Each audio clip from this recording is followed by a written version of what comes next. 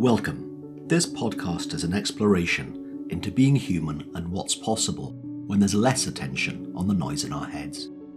Warning. While listening to this broadcast, you may experience moments of deep peace, sighs of relief, personal insights, or long stretches of dead air. Do not be afraid.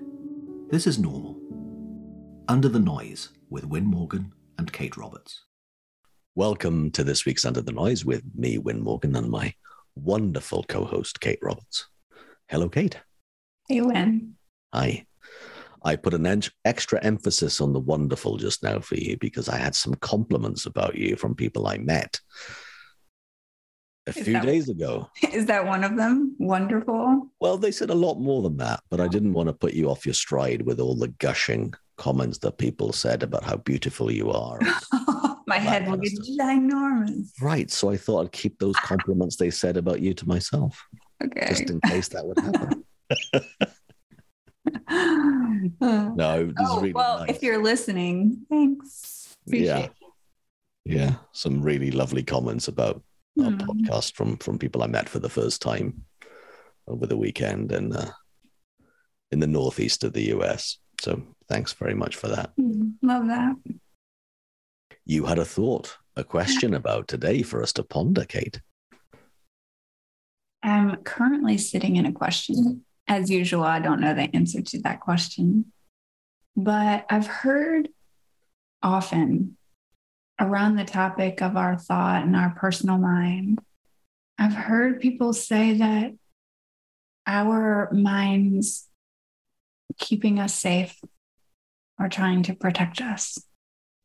And in hearing that, that makes a lot of sense to me. It feels true to me that that is what our mind is doing to a certain extent. But then, and this is where the question comes in, when our mind is creating these thoughts that feel really harsh, like unkind thoughts that we hear about ourselves. I don't really mean about other people, but when it out of our mind come these really harsh, really unkind thoughts, how is that our mind protecting us? Because that doesn't feel good, and I don't feel protected when I hear them and they feel really real. I don't feel like it's protecting me. And yet I know to a certain extent that's true. And so I guess that's the question that lately has shown up for me, at least this week. Anything show up for you? Well, and I think an example of that would be helpful. I mean, I could share top of my head that my voice could say something like, well, Win, that'll never work out, so don't even try. Yeah. And that would be protecting me from the potential disappointment of it not working out the way I'd like it to. So something I might try. And to prevent the feeling of failure and the disappointment of the feeling of failure, then that inner voice would tell me, well, I know you'll take it badly if it doesn't work, so I'm going to protect you by telling you not to even try. Now, that's something that I'm pretty sure mine has done countless times over the years. Don't ask her out. She's only going to say no. Uh-huh. Oh, well, that prevents the disappointment of rejection. Yeah, I can see that. Keeps me safe. What about, and I've spoken plenty on this subject, not good enough. Nobody's really gonna benefit from that. Even to some of the smallest things like, oh, you made a mistake. Or, man, you look like shit today. Things like that, like really, I mean, I'm sure are common And I'm sure I've picked up things along the way that sound a lot like that. And sometimes I think that those things are flowing through my mind and I don't even hear them because they have become commonplace to a certain extent. Mm. But they can be felt. But the thoughts that make us feel not good enough or that we need to get it right, or man, it could be any 100 things that show up that don't feel like protection to me. I suspect there's a positive intent behind. Whether it's protection, I don't know if that's 100% true 100% of the time. But a positive intent behind, maybe I can buy into that being possibly true 100% of the time. So example, hey, you're not good enough for that. Stay here where it's safe. And you'll avoid feeling bad tomorrow if you don't try. Well, sometimes I don't know. When you said the I'm not good enough thing, then what occurred to me was, if it's true that whatever the I'm not good enough story is, then the I'm not good enough is protection. But I think it's based on a lie. It's based on an untruth. But I still think that, hey, when you're not good enough for that, it's only going to fail. You'll fail. You're not good enough. It's protecting me from failure, protecting me from that. Now, at the same time, as I said, I don't think that what it's saying is true. I think it's based upon a false premise. But I don't think it knows that. My imagination knows its imagination. I don't think my false premises about myself knows their false premises. They don't sound like they think they're false anyway. They sound gospel truth to me when I hear them. Sorry, you're about to say something then. No, I wanted you to say more about that. Like it might be true. Yeah, I think they're going to be based upon false premises because the truth is we never know how things will play out. Ever. But the voice doesn't sound like it knows that. The voice thinks it's absolutely true. It's just like, oh, I know how this plays out. You don't want to go there. I tend to think that what it's protecting me from anyway is feeling bad in the future, which is interesting because I'm pretty sure I'm guaranteed to feel bad in the future, regardless. That's going to happen no matter what. And I get over it eventually. Every feeling I've ever had, I got over it. Every feeling I will have, I'll get over it. And that's true for everyone. We don't see that. To me, anyway, when I listen to people talking, who I'm having a deep conversation with about their life, the number of times it comes down to them avoiding a feeling in the future or avoiding a feeling right now, or being scared of a reoccurring feeling in the future because they don't think they'll cope. We forget that every time we've had that feeling that we're scared of, it went. But we're so afraid of it coming back that we're not even aware that it went. I know that for myself. I've had that one. Don't know if that answers your question. I don't know if there is an answer. But I wonder as well, you know how our minds are built for these amazing tasks. So like let's say driving a car. So you don't have to learn how to drive every time you get into a car and want to go somewhere, right? It stores these things that allow us to navigate this world and our lives. So we don't have to think about them. They're happening.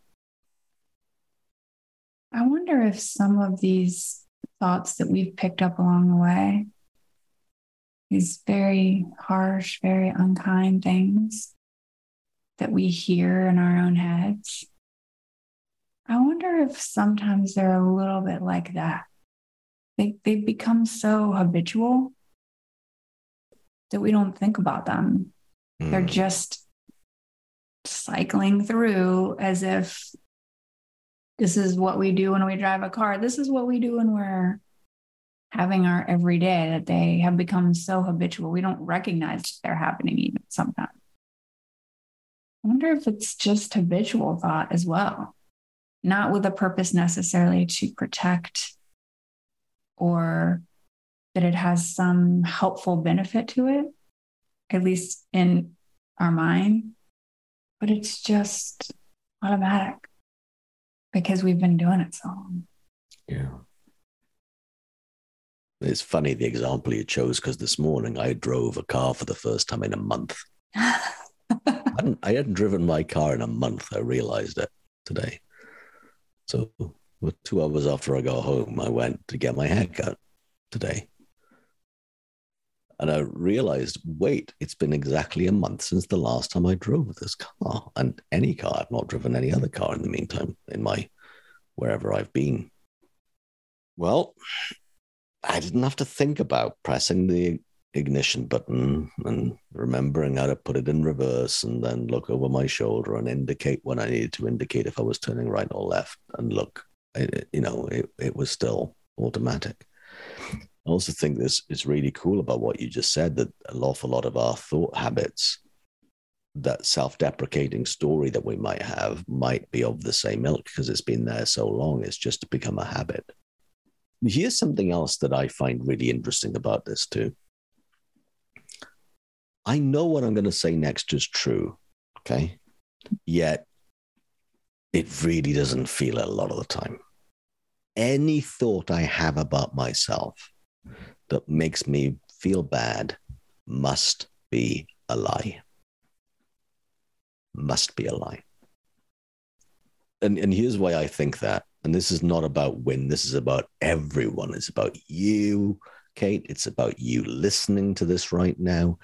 Any thought we have that makes us feel bad is based upon a story we have of ourselves that isn't the truth of who we really are. So for me, here's some things I know about the Win before Win thinks of Win. Before I engage the story that I might have of me, before my ego, before all of that stuff, I'm made of things that are 14 billion years old, gone through a few different supernovas, recycled stardust a few times over, animated by the energy that created all of matter, with consciousness that is something that no one really understands either. And we're aware of ourselves. I'm aware of me. I'm aware of the universe. And I was watching a documentary overnight about life is what gives the universe meaning. We give the universe meaning. We give meaning to ourselves. I can't be separate from the magnificence of all of that, but I can damn well think I am. And the stories I'll tell myself will be so small compared to the part of the whole that I must be made of and could never be separate from. So while it's keeping the separate idea of myself safe, having all of these thoughts, but there isn't a separate self really anyway, other than the moment by moment appearance as if there is a separate self. I find that extraordinary. And I cannot get my head around it. And yet I know it's true. My brain cannot really see that yet. I've yet to have an insight that's blown that whole thing open. But I can't be separate from the universe. I can't be made of something that isn't of the same ilk. I remember a few days ago, I was out with a friend in their garden looking at the planets through a telescope. And for the first ever time, I saw 3 moons of Jupiter through a telescope. Oh, cool. I know. How cool was that, right? I thought, that's stunning. Moved the telescope around and I saw from not naked eye, yes, but with the aid of a telescope, the rings of Saturn in their magnificence. and then the moon as if it was the size of a dinner plate. And I can be so enamored by their beauty and then fall for the trick as if I'm not made of the same stuff as they are, created by the same energy that made all things. It's impossible for that to be untrue. But I can think it. I can think there's a separate me. I can think there's a separate me that therefore might require to be held safe. And in my physical entity and this form of life in the entity known as Win Morgan, yes, there's a finite view to that.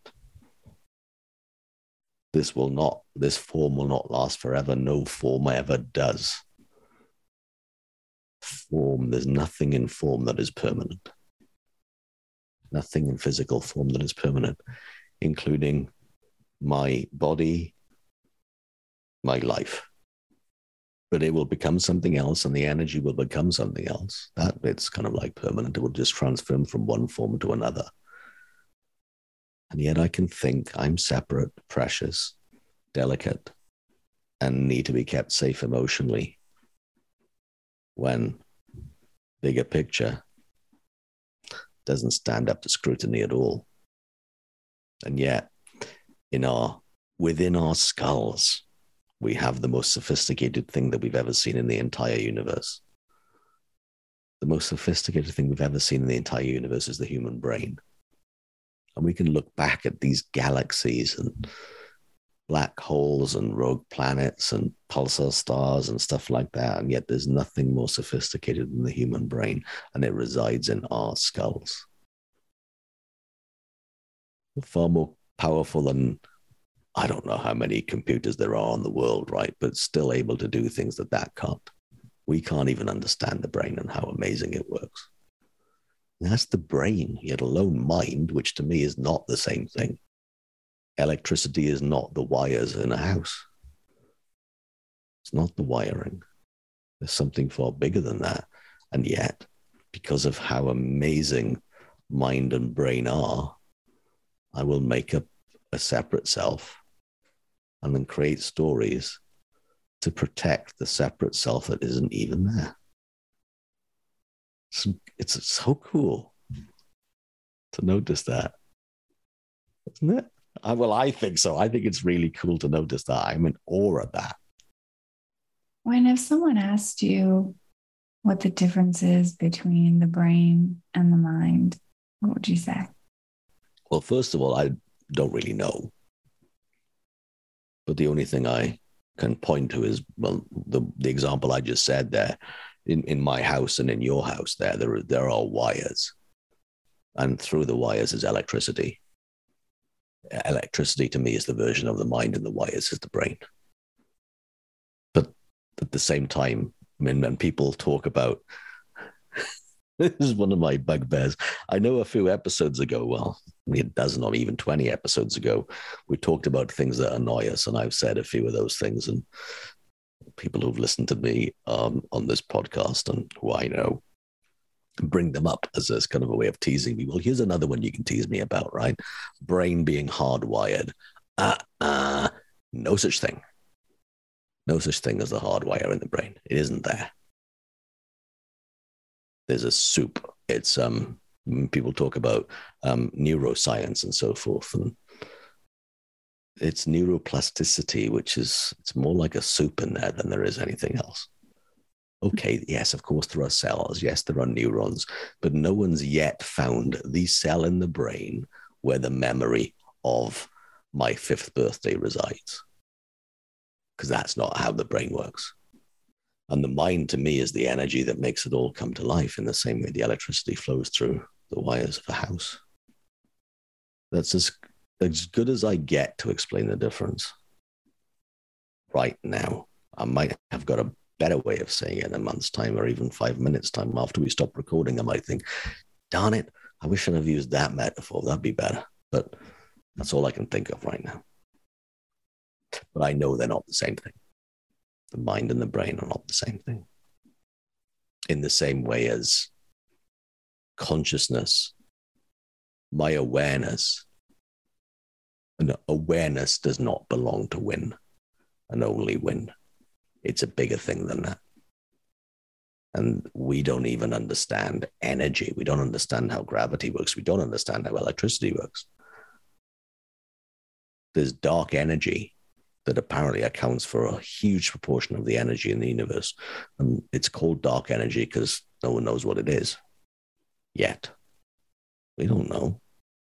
It's not dark energy because it hides in the corner spooking you out at Halloween, right? It's dark energy because apparently it doesn't react to light, to photons, apparently. And that's the same for dark matter. Dark matter hides because it doesn't react to light. Not that it's hiding in the corner scaring us. So I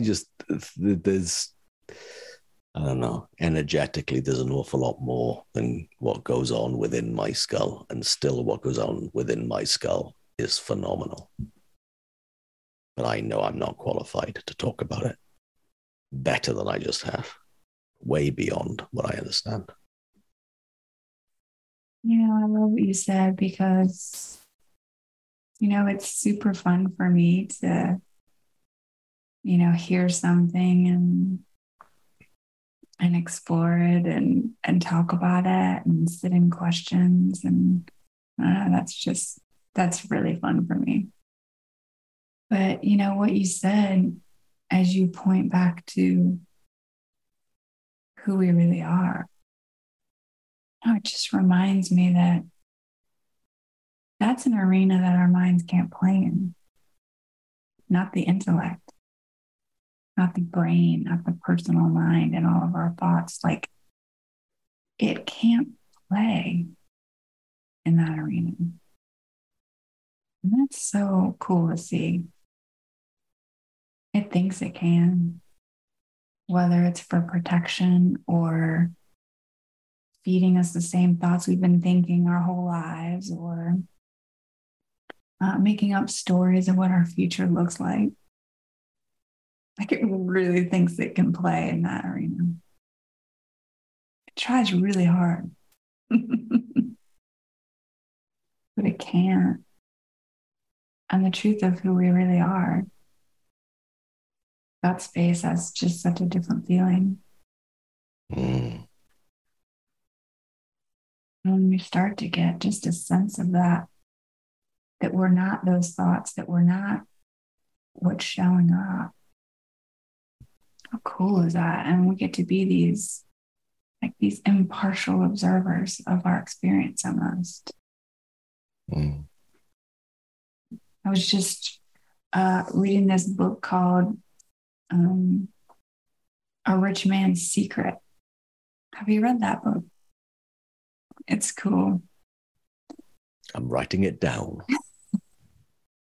But there's this seeker, right? And he's running around and knows that there's a secret in life that he didn't know. He's discontent. He's always looking for the next thing.